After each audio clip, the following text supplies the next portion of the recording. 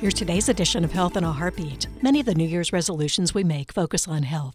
Losing weight, exercising more, quitting cigarettes. Most of us, however, need to add another to our list of aspirations for the dawning year, namely finding more willpower. A 2021 survey of 300 adults by Australian researchers found that 2/3 of us give up on our resolutions before February. That's right, those promises to take better care of ourselves don't survive a measly month. A hint from scientists on maintaining our goals: don't be influenced by guilt or shame. They note that those motivated by intrinsic reasons for making a resolution fare better. Those are folks whose New Year's goal touches on what researchers call a fundamental psychological need. That could include goals that give us a sense of competence, fulfillment, enjoyment, or worth. Those who follow extrinsic motivations, investigators say, often crash and burn. These motivations include feelings of guilt or shame, or trying to win the approval of others.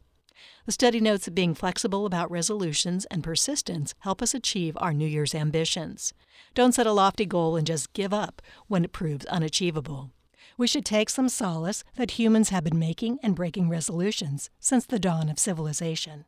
Babylonians 4,000 years ago promised the gods to pay their debts and return borrowed items in the new year, which for them commenced in mid-March. Romans in the time of Julius Caesar resolved to the gods to behave themselves in the coming year. As Roman history amply attests, this resolution often didn't survive to Februarius either. Health in a Heartbeat is produced by University of Florida Health, committed to advancing excellence in patient care, research, and education, and by WUFT-FM.